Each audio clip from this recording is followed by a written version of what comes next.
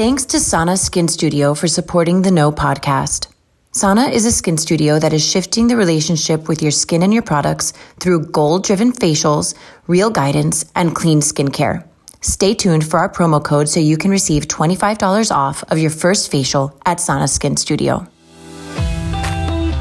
Welcome to the No podcast with me, Nikki Spo. Welcome back, truth speakers and light seekers. You are listening to The Know, where it's not about knowing everything. It's about getting to know ourselves and our deepest senses of inner knowing. I'm your hostess, Nikki Spo, and I am so happy you're tuning in today because we have a very powerful message in store for everyone. I want to give a quick TW, trigger warning. We discuss sexual abuse in this episode, so please check in with yourself before listening in. I think it's really important that we have these conversations and highlight experiences like those of today's guest, Sarah Klein. I know that if I had not heard my friend and my first ever podcast guest and Florida Senator Lauren Book's testimony, I might not have ever reached a road of recovery and healing of my own. So today we are going to hear from Sarah Klein, who is using her set of unique life experiences to help heal and bring justice. The first known survivor of former Olympic women's gymnastics, Dr. Larry Nassar, Sarah Klein is now a powerhouse difference maker for survivors of sexual abuse. Klein is a nationally renowned attorney who has made it her life's work to stop child sexual abuse altogether, and that involves canceling the culture that allows perpetrators and the institutions that enable them to act with impunity. She brings the fight to criminal and civil courts as an attorney, to politics as an advocate for the extension of the statute of limitations for sexual abuse victims, and to the population at large as a speaker and podcast host. Klein is a civil and trial attorney at Manley Stewart and Finaldi, the nation's leading firm representing victims of sexual abuse. The firm has successfully recovered more than $3 billion for its clients through jury verdicts and settlements. Recent notable cases include USA Gymnastics, University of Southern California, University of California, Los Angeles, and University of Michigan. She is a fierce advocate for legal, cultural, and political change, actively spearheading the fight to extend the statute of limitations for abuse survivors across all 50 states. She regularly testifies in front of state legislative bodies and was among the small group of key and notable people invited to the Child Victims Act bill signing in New York. I have goosebumps. At the 2018 ESPY Awards, Sarah accepted the Arthur Ashe Courage Award on behalf of herself and the hundreds of other survivors who spoke out and testified about Nassar's abuse. Soon thereafter, Katherine Schwarzenegger profiled Klein in her New York Times bestseller, The Gift of Forgiveness. Most recently, Sarah appeared alongside her clients in the #1 Netflix series Cheer, Season 2, Episode 5, bringing the topic of sexual abuse to the forefront of the series. Sarah has become a leading voice on sexual abuse and other legal issues on television, radio, and in print media, including ESPN, NBC, CBS, ABC, Fox, NPR, The New York Times, The Washington Post, and USA Today. Klein has delivered over 100 keynotes across the country and is grateful for the opportunity to share her experience and story in the hopes of a better and safer tomorrow. Her weekly podcast, Bar Fights, Taking on Issues That Matter, can be found on Apple Podcasts, Spotify, iHeartMedia, Audacity, and Stitcher. You guys, I feel so honored to host Sarah today. This topic hits close to home for me, and if you feel it may do so for you as well, please take pause when needed. I'm so grateful to be in a position to bring hope to our listeners through Sarah's experience, and not just that, as a parent, as a former educator, I think it's so important, even if it's uncomfortable, that we parents know what signs to look out for in protecting our children, red flags to be aware of, and Sarah and I are going to get into all of that. So with that, let's get started for our powerhouse mover, shaker, survivor, and advocate, Sarah Klein. Sarah, welcome to The Know, where it's not about knowing everything. It's about coming to know ourselves. And I think both of us have been in a position to sort of have a reckoning within ourselves when it comes to speaking up about our truths, despite our fear of judgment, misinterpretation, shame. I mean, the list goes on. So first and foremost, I want to honor you and your courage. And thank you for taking the time to be here and share your journey with my audience. And for my guests, I usually know, for most of my guests, I usually know where to start, but there's like just so much to unpack here that I kind of want to lob this up to you to start where you want to. Obviously, like the elephant, or not really anymore, in the room is that you're a survivor of sexual abuse. And not just that, but were instrumental in bringing light to the abuse that was going on within the women's Michigan State and U.S. Olympic gymnastics team at the hands of former team doctor Larry Nassar. So what was it like for you to come forward? Yeah, well, thank you so much for having me, Nikki. Coming forward wasn't exactly something I had thought through and planned. It was something where I'm in my mid to late 30s. A couple other of my teammates come forward. And I hadn't even in my head come to terms with what I thought was medical treatment was actually sexual abuse. And I think the conversation of grooming, my daughter's almost 8 years old. I look at her little body, and I was 8 when this started for me. And she is so innocent and such a little girl in a little body that I think it's important for people to know the mind of a child isn't necessarily going to raise their hand and go, well, this person that, I trust sexually abused me on this day at this time. And what, like, you don't even know barely how to tie your shoes, much less identify red flags and bring it to an adult's attention. So coming forward sort of got thrust upon me when Nassar was first exposed. And then it was a decision whether to come forward publicly or not. Right. And that was sort of a totally different set of considerations to think about. So when we talk about grooming, you hear a lot about this. Like, what is that? Like, I feel like I have my own idea of what it is. Yeah. But I think it's really important that, especially like a lot of my listeners, a lot of my audience were parents, you know what I mean? And I think it's really important that we get not comfortable, because I think that no matter what you do and no matter how you think about it, it's uncomfortable, but we need to come to terms with the reality of this and educate ourselves and our children about how to handle these situations. So, I mean, just on a very, very preliminary level, like, what is grooming? I think it's a misconception that sexual abuse occurs in a dark alley with a scary man coming out of a white van wearing a black cape. You know what I mean? Yeah. Oftentimes, most of the time, sexual abuse occurs with someone that is known, trusted, loved, within the family, within the community. And so that person creates a bond, creates a trust with the child, and it has access to the child, oftentimes because the parents allow it. My mom would say today, but she sat there back then thinking, that's somebody who wouldn't hurt a fly. He's the nicest, nerdiest, kindest, right? So the grooming starts with that building of trust, and really showing themselves to be a good, trustworthy person. A lot of times that person is putting extra attention into your child. So when you think about the teachers at school, the coaches, hey, can Johnny stay after all the other kids go home? He's such a great track runner. I want to teach him even more. I want to help him get to the next level, right? When that adult is taking a special interest in your child above and beyond, that's a big red flag also. And so grooming also makes the child feel special. Sometimes there are gifts.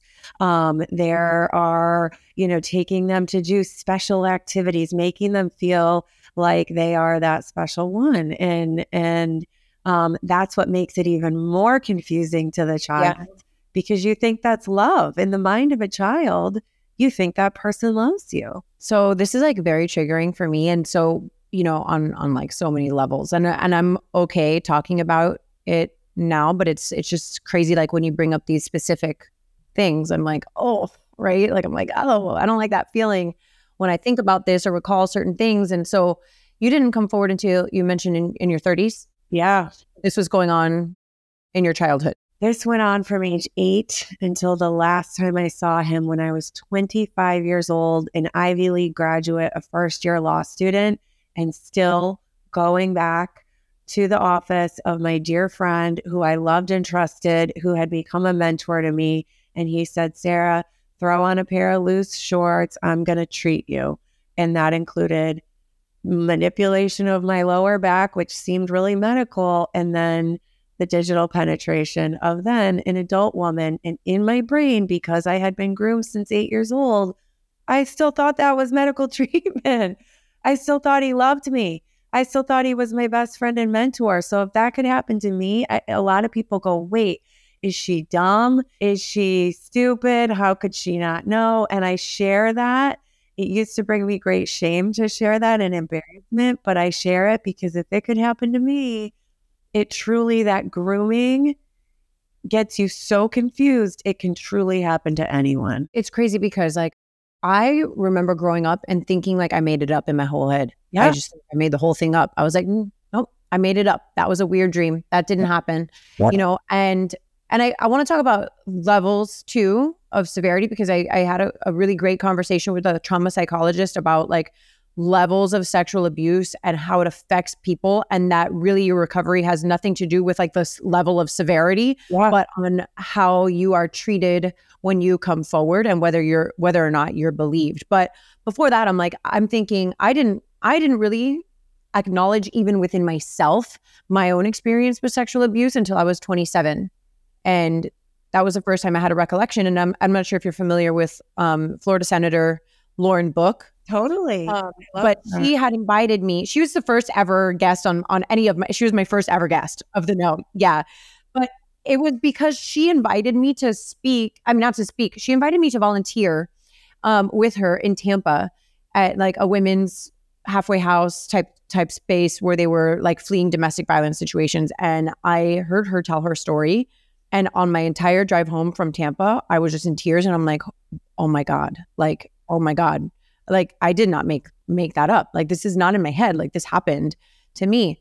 And like, I don't publicly discuss like the specifics of like what happened, but I will say that like my experience is pretty low on a perceived spectrum of severity. Right. And I think it's important to talk about because it's like you said, it's not always happening like in a van with a guy in a cloak who's like snatching your child and taking them into the car and doing this like whole event. And like while those things happen too, it can also happen in a more insidious type of way. And it's not always going to be penetration. And it's not always going to be like what you think about when you hear this, like all of the public stories that we have access to, you know, and I think that people that have those less severe experiences, they don't feel comfortable coming forward because they're like, oh, well, it wasn't that bad. Yeah. That comparison, right? Like what happened to her was so much worse. And I always think like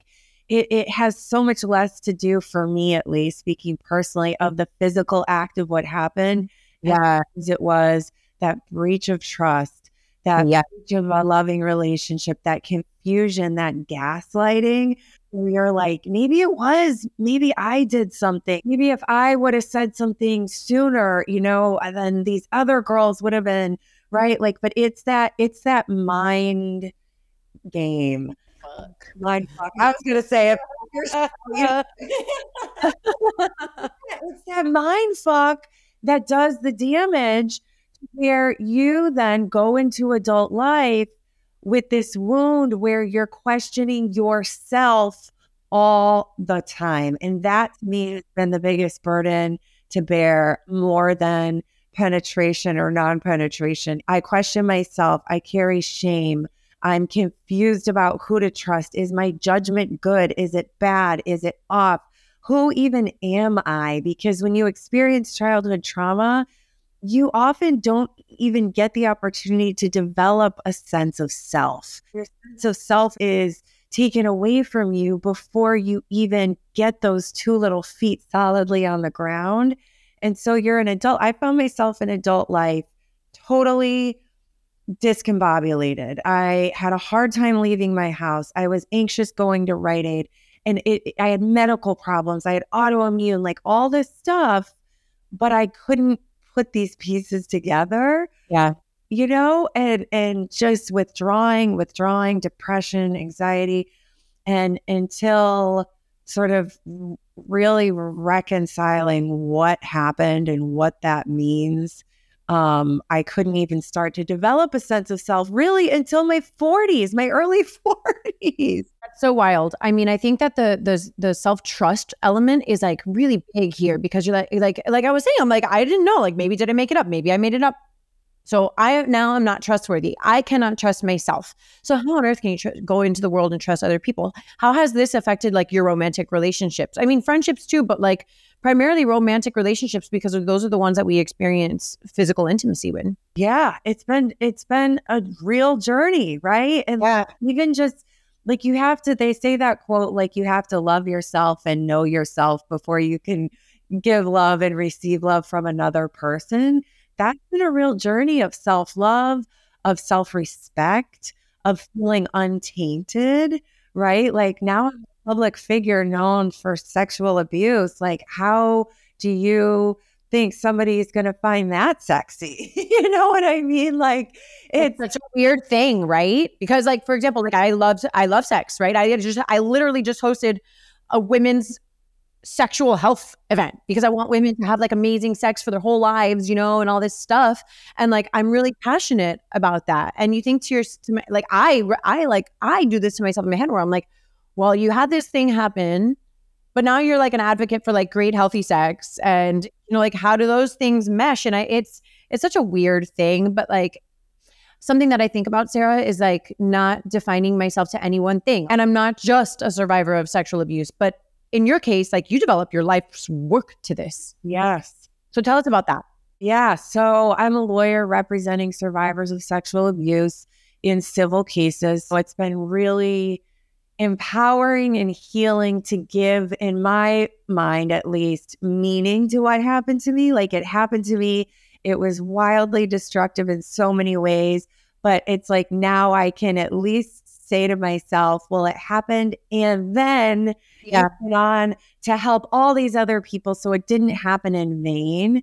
And that to me has been really huge for my healing, big time. But it's also hard too, right? Like I'm living and breathing this all day, every day. And sometimes I get pulled back into that, you know, this person had it so much worse than me. I shouldn't be having bad days still. I should have my act together. And I always say, like, people see me now and they're like, we're so happy you're on the other side. You've overcome. When I'm like, no, it's a journey. It's a couple steps forward, a couple steps back. I wouldn't be authentic if I didn't say I don't still struggle and I still have those bad days, and thinking about it and talking about it can still be hard sometimes, but it can also be wildly healing. And I know it's not the right path for everybody to be talking about it all the time, but for me, it has been very healing. And one thing I wanted to say about you and sobriety, I think about this a lot. You know, when I talk to survivors about how it's affected them, childhood trauma has affected them, there's a laundry list off the top of my head that I can go through of common things. And, you know, alcohol and drugs and numbing and eating disorders and all of that stuff is right at the top of the list of, you know, you can never say because A, then B, but it's a very common thing for survivors listening to this to have, there's a common laundry list of aftermath that I think we can all relate to in some way, shape, or form. So I'm so glad you're talking about that, because we don't need to be living in shame at all. You know, it's a normal repercussion of childhood trauma to suffer with certain common things. So, you know, Sarah, thank you for saying that. And just to give our listeners some perspective here, like I just had like I had a very emotional morning, right? And I'm like, I can't, I have to clean my act up because I have Sarah coming on the show today and I need to like really get zen. But I had a really rough morning, right? Okay. And I'm not saying this to like, woe is me. I'm saying the thought literally crossed my mind. I would love to have a drink. And I said to myself, you don't want to drink. You want this pain to stop. You want to like escape. And I don't want to drink. I literally do not want to drink. I do not. But I would like to escape the pain. I would like to make the pain stop for a minute. And I've had to, through the years of my sobriety, find other healthier ways to like make the pain stop, to love myself through the discomfort, to like trust myself to get myself through the pain and the discomfort of whatever emotional turmoil I'm experiencing, and that's hard. And so you do see, I mean, and fortunately and unfortunately, in speaking with so many sober people working a program, I've had the opportunity to hear that like a lot of people have been through this a lot more than, and I say fortunately, unfortunately, I say that because fortunately people are talking about it. Yes. Unfortunate that it has happened, but fortunately people are talking about it and beginning like a healing journey, a journey towards a better life, and like the release of the shame and the judgment that I think that we carry in ourselves, like through that. And so, we talk about, we mentioned you're 8 years old. You don't know how, like, you don't know that anything's off sometimes, right? Like your reality is your reality. Like you don't know any different. You're like, this is normal, right? Because I've only lived this one life. Like, so this experience is the way that it is because we don't have anybody to bounce things off of. Like you weren't in your head going to your friends saying, hey, what did you and doctor do? Like while you were in your session, right? Like, I don't know that we're living lives like in that way. So when we're so little, we're just going through the motions of our lives. And so my next question is like, what can we do as parents? Like what role can the parents play? Like what are some red flags that we should be looking out for? You mentioned, like any special attention that's being put upon your child, what do you do? Because like there's going to be situations where like, okay, the kid needs extra practice and maybe that's not the case. But like, so as a parent, what do we do? Yeah, it's so hard. And I'm starting to come up against it with my daughter being 8 and wanting to go to play with friends' houses and this. Yeah. So it's hard. It's a fine line. So the things I say, first and foremost, give your child the appropriate language. Yes. Talk about their vaginas and penises. Do not call it something different. I have a horrifying story of a little girl going to school, telling her second or third grade teacher, my daddy is eating my cookie. And it took several months for the teacher to put that together. She was trying to disclose. The teacher was not picking it up because she was not using the word vagina. She was using the word cookie. So give your child body appropriate language. Talk about a vagina the same way you talk about an elbow. There is no shame in our body parts. And if we teach our children about having shame over this or that, when somebody touches their vagina, they're not going to want to tell you because they're embarrassed or there's so give them that appropriate language from the get-go. Another thing is teaching them, my daughter knows you're in charge of your own body. Yeah. So sometimes that works against me when, I'm giving her too many kisses and she's like, I'm in charge of my own body, Mom. And I'm like, hey, Mom's got to back off, I just want another hug. I'm like, come here, you little guy. You're like, give me a hug, give me a snuggle. No, it's so true. I also, and he's like, Mom, stop touching me. I'm like, oh. And you have to say yes. You have to say you're right. You are in charge of your own body. I also don't push her to hug anybody. Go hug Uncle so-and-so, and I'll push that physical stuff onto her. And when I drop her off for horseback riding, I tell her, remember, you go to the bathroom by yourself. Nobody sees your body but you, so I'm always that kind of stuff. But another thing, as adults, I think we have a job to protect other people's kids too. I don't want to put myself in situations where I'm alone with the neighbor's kids, right? I don't have the kids in my house because I'm not going to do anything to their kids, but I want to make those kids feel safe and those parents feel safe. So we need to just think about that. I know it gets so hard when we're older. We're driving carpool. We've got other kids, but just as I said, who's the most popular teacher? Who's the most popular coach? Be aware, give your kids the language, talk about this stuff in age appropriate ways and empower them when it comes to their bodies. That's as far as I've gotten. I don't have it all figured out. As a mom, I'm learning more every day, but that's a good starting place at least. One of the things that I always say is like, no secrets. No adult should be asking you to keep a secret. So like, and I've had to have this conversation with teachers, with caretakers, with anybody who comes in contact with my kid, because my kids, Because like, I don't care if it's like we're getting ice cream, don't tell daddy. No, mommy and daddy talk about everything with each other. Like, we're going to talk about everything with each other. There's no secrets. Like, and there's a difference between a surprise. Like the other day, like my kids were prepping something for Father's Day and at school. And I'm like, what did you make? And he was like, I'm not going to tell you because it's a surprise. And I was like so proud of my son because he knows that we don't do secrets. Like, it's not a secret. It's a surprise. He's making something for daddy. I was like, okay, well, I want to know. Like, I can help you with the surprise. He's like, no, I want to surprise you too with the gift that I'm making for daddy. And I'm like, okay, cool, right? We do not do secrets. This is not our secret. This surprise is not a secret. Daddy's Father's Day gift is not a secret. It's a surprise, and no adult should be asking you to keep a secret. If they're asking you to keep a secret, then I think this is a big red flag. And I think that like as adults, we should stop asking kids to keep secrets. 100%. And I do that distinction between surprise and secret all the time. I love that. I think that's so, so important that they learn that.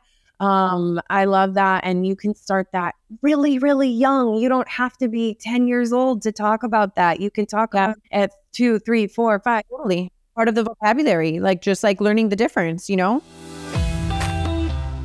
This conversation is so good, but before we keep going, I want to take a minute to thank our sponsors, Sana Skin Studio.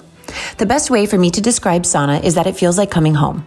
Unlike traditional facials, Sana's facials are rooted in education, and I love this so much. Every experience I've had at Sana has been a chance to learn more about my skin and its needs. I love that the facials are effective while also being accessible enough to be a monthly ritual rather than a yearly splurge. I'm honored to be able to provide our audience with a promo code. Use the code TheKnowGlow for $25 off of your first facial at Sana when booking via sanaskinstudio.com.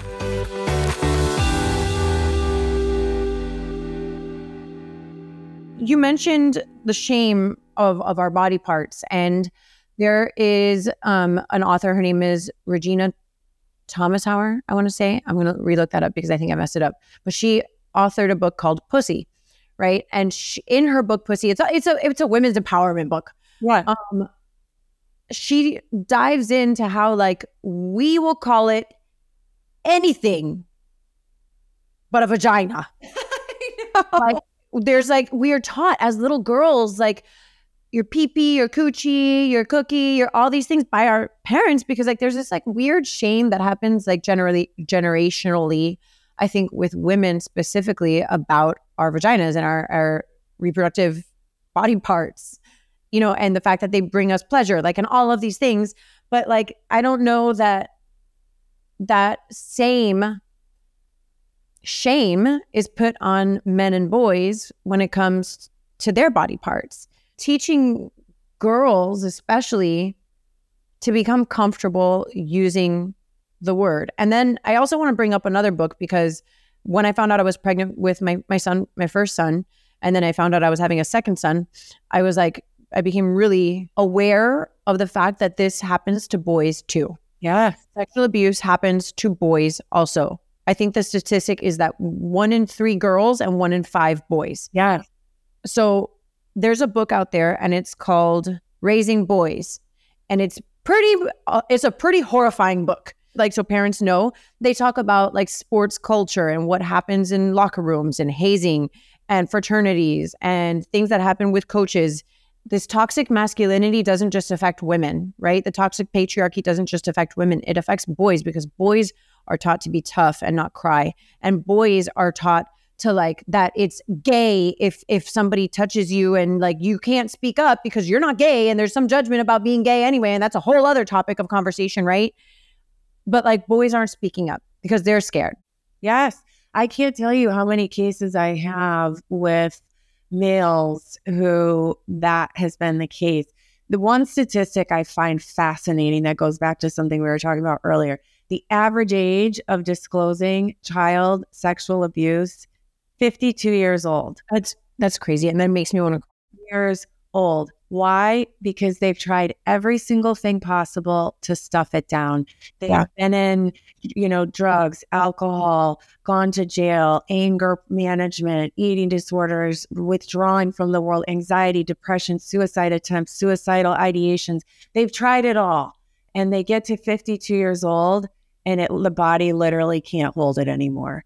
And that's where they start to reconcile what happened as kids. I have so many cases of men who have tried everything. A lot of anger, a lot of rage, drugs. Oh my gosh, that's me. Like anger and rage 101 right here. Like I've been so angry. Yeah, they get there and they have been carrying this, and they finally tell me or tell somebody and say, I want to do something about it now and I want to stop this. But they say, I grew up in a tough neighborhood. We were, Italian, we were whatever. And the priest did this to me, or the coach did that, or the little league, or this or that. And I thought I was gay. I literally spent my life thinking I was gay because my first sexual experience was with another man. And again, nothing wrong with being gay. That's not the conversation we're having.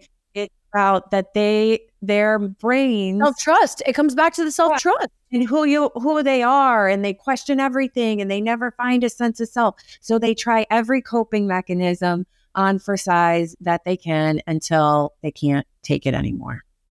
All of the things and all of the ways that we can help ourselves and we help to develop our self-trust, I think that coming forward is one of the biggest acts of self-trust that we can commit for ourselves. Yes. And I love what you said about how you're received when you come forward can sort of make or break the healing journey. And I think it's something we can all take in. If somebody does disclose something to you, or somebody does make an insinuation, it is our job, just as women, as human beings, to envelop that person with open arms and love, because it really will have an impact. And why don't we just start by believing? Why don't we come from a place of believing somebody? It is fucking hell to come forward. Nobody does it for fun. Nobody does it because it's going to be great to get that attention. Like it's brutal. It's hard. It's the scariest thing we'll ever have to do. So, well, what was that like for you then? Like, because it was very public. Very public. And it was really difficult. When I went into court and I faced Larry Nassar 4 feet away and read my victim impact statement and looked him in the eyes, I was still a Jane Doe, and it was all over the news media, and there were cameras in the courtroom, and I was an adult. I was a mother at that point. And I said to myself, this goes back to the 80s. This was my ride or die. I love this man. I trusted him. This is between the two of us. This I don't need to have on national television. There might be a time and place for that, but right now we got to talk, and I got that closure, thank God, but most survivors will never get that closure. And so I'm really, really proud that I got that and I took advantage of that opportunity. But then ESPN calls a couple months later and says, will you accept the 2018 Arthur Ashe Award for Courage live on ABC TV and put your face behind your story? And they asked me to do it and represent all the survivors and accept the award and write my own speech and make the speech. And that's where I had a big decision to make. And at first I said no. And then the executive producer finally got through to me by saying, this isn't about shame or what happened to you or, that this is about courage. And this is about that person sitting in their house watching TV and seeing that if you can do it, maybe they can do it too. Well, I think about a lot of it is like having a relatable face. Like, I don't think I would have gotten sober if I hadn't seen a woman who like looked like me, acted like me, had a kid like me. I was like, oh, this happened to her. Yeah. She's an alcoholic. Like she's been living sober for 15 years. I want to do that. Yeah. And I think a lot of it has to do with being relatable and like giving. I think the face to the story is so important. Yes, and it's crazy. Just yesterday, I got a copy of this book in the mail from Amazon, written by an Orthodox Jewish rabbi. It's called Not What I Expected, and I read the acknowledgement page. And he said, thank you for being such a lamplighter and trailblazer for so many of us. Your bravery will inspire us forever. he watched the ESPY Awards that night, and he came forward and he put his abuser in prison. And this is the story of that. And I got this in the mail yesterday and burst into tears. We are people that never would have crossed paths. He's in Utah. I'm not. He's an Orthodox Jewish man. I'm a Catholic woman. You know, we never maybe would have crossed paths. He was watching the ESPYs that night, and now his abuser is in prison. And so it's things like that that made it worth it, because I could show courage. He could show courage, because you could show your beautiful, sober life. Somebody else, you saved lives, Nikki, of people you'll never meet. You've saved lives of people watching you on Instagram behind a computer screen. They don't know you personally. You don't know them personally, and you've saved their life. Sarah, don't make me cry. It's true. It's true. It's true. And that's why we do. That's why we do what we do. You had a shitty morning this morning. You know, you're vulnerable. You put it out there. You still struggle. I still struggle. But because we're showing the struggle, somebody else's life is being saved. I hope so. That's what I hope. So now that you advocate for and legally represent other survivors of sexual abuse, so do you feel like we touched on this a little bit, but do you feel re-triggered or desensitized? I think neither one. I think sometimes when I start to get those little triggers, I have better coping mechanisms than ever before, because I've done the deep dive therapy. I've done the EMDR. I've done all the things. I still go to therapy. I have 2 therapists, a regular one and a trauma one. I want that stigma to be about mental health to be totally, blown to pieces, because it should be a conversation. So that when I get triggered, I know better what to do. Desensitized, I'm just never desensitized. I'm talking about, I have little ones. I can put myself in those shoes, but I think lawyers do get desensitized. And I do think there are a lot of people in this field that are calling themselves sexual abuse lawyers that aren't survivors and don't, know what that's like. And I never want to become desensitized. I want to treat each of my clients as if that's my own story or my child's story. And I think that's what makes me an amazing lawyer. And I want to leave my clients better off than how I found them. And if I'm not doing that, I need to hang it up. Yeah. Then it's time to go. So what are some of the things that you're doing to change the statute of limitations across the states? Because you're doing this in all 50 states? Yeah. So that's such a huge conversation. I mean, what people don't realize is every state has different laws about how old you need to be when you report this. And so I told you the average age is 52.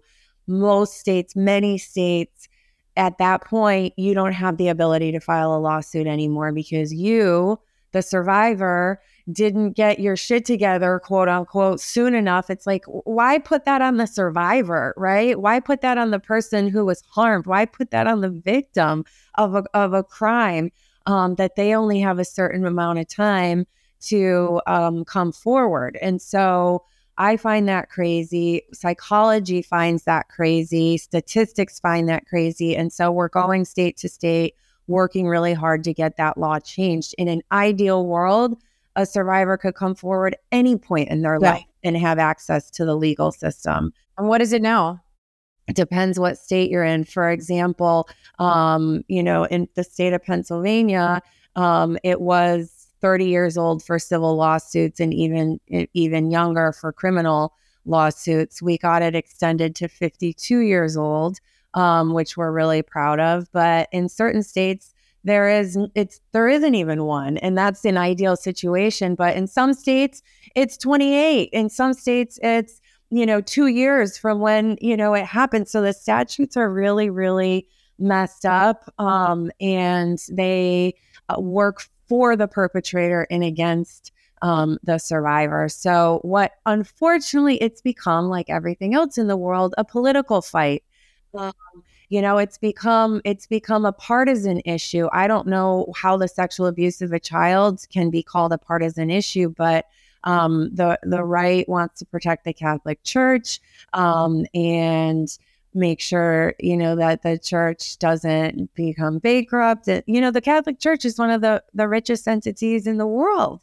And so it becomes a fight about protecting the church. And so it's gotten very ugly in certain states, and the amount of money thrown around to protect the entities that have harbored sexual predators for decades is really mind-blowing. It comes down to money, power, and protecting enablers. So this is obviously that's a very loaded topic. Yeah.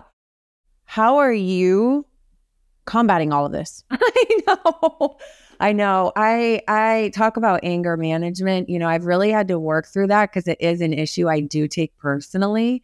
So how do I combat it? I just keep my eye on the right thing. There is only one right. Love that. That's protecting kids. And so that I've got my eye on that prize, and I will keep going and going and going and going. The power of, some people will say, well, I don't know how to change the law. I'm just, a stay-at-home mom, which, by the way, nobody's just a stay-at-home mom, by the way, hardest job in the world. But, I'm, doing this or whatever. How do I get involved? I don't want to know how to get involved in politics.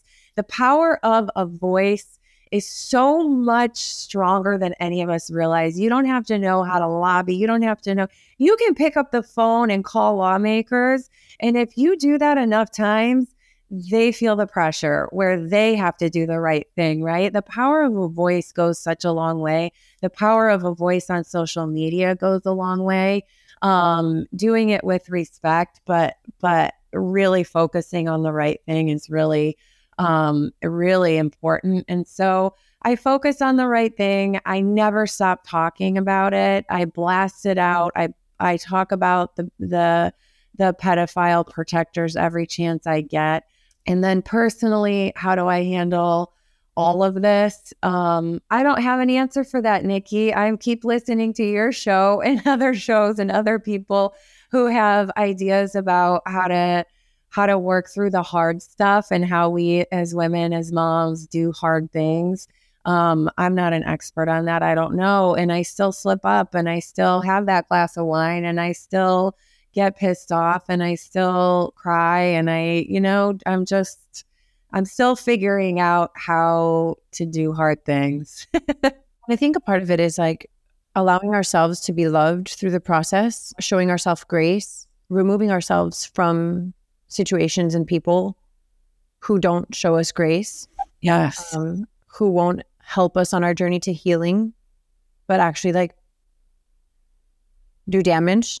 Yes. Through the healing journey. Wow. I think being able to spot that and to learn the self-trust element, no matter what it takes, to develop that self-trust so that you can put yourselves in and remove yourselves from situations that no longer serve you, so that you can become a better version of yourself. And that doesn't, I think we mentioned it earlier, are you ever fully healed? I don't know. I don't think so. I think, your perspective of experiences changes over time. My perspective of what happened when I was 5 changed. I thought it was a certain way when I was 5 years old. And then when I was 15 years old, I was thinking about what happened when I was 5 a certain way. And then when I was 25 years old, I was thinking about what happened in a different way, and as I continue to grow and get older and learn about life, I view my situations differently. I might feel differently about my situation when I'm 45 and 55 than I did now at 36. Yep.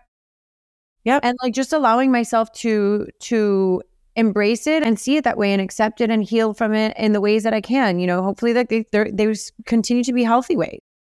Yes. For myself and for all of the people listening and for all of the people who've experienced this. Yes, totally agree. And I suppose that's what they call the journey of life, right? We just keep walking the path and choosing the next right thing, and hopefully coming back to ourselves in healthy ways and moving through it and growing with wisdom, with perspective, and with people who love and support us unconditionally. That's, I guess, a life well lived. Well, Sarah, thank you so much for your time, for your vulnerability. Thank you for your courage. I mean, that award, I mean, you received it, in 2018? Yes. You receive it every day. Like, just so you know, like, that's an award that you receive every day for the work that you're doing, for the voice that you have, for the voice that you're giving other people, for the courage that it's a trickle-down effect to your courage. So thank you so much for everything that you do. And thank you for taking the time to be a guest on the show today. Right back at you, Nikki. Thank you so much. This podcast was brought to you by Sana Skin Studio. Be sure to use my code, TheNoGlow, for $25 off of your first facial at Sana when booking via sanaskinstudio.com. More than a skin studio, Sana is a movement towards healthier skin and self-love.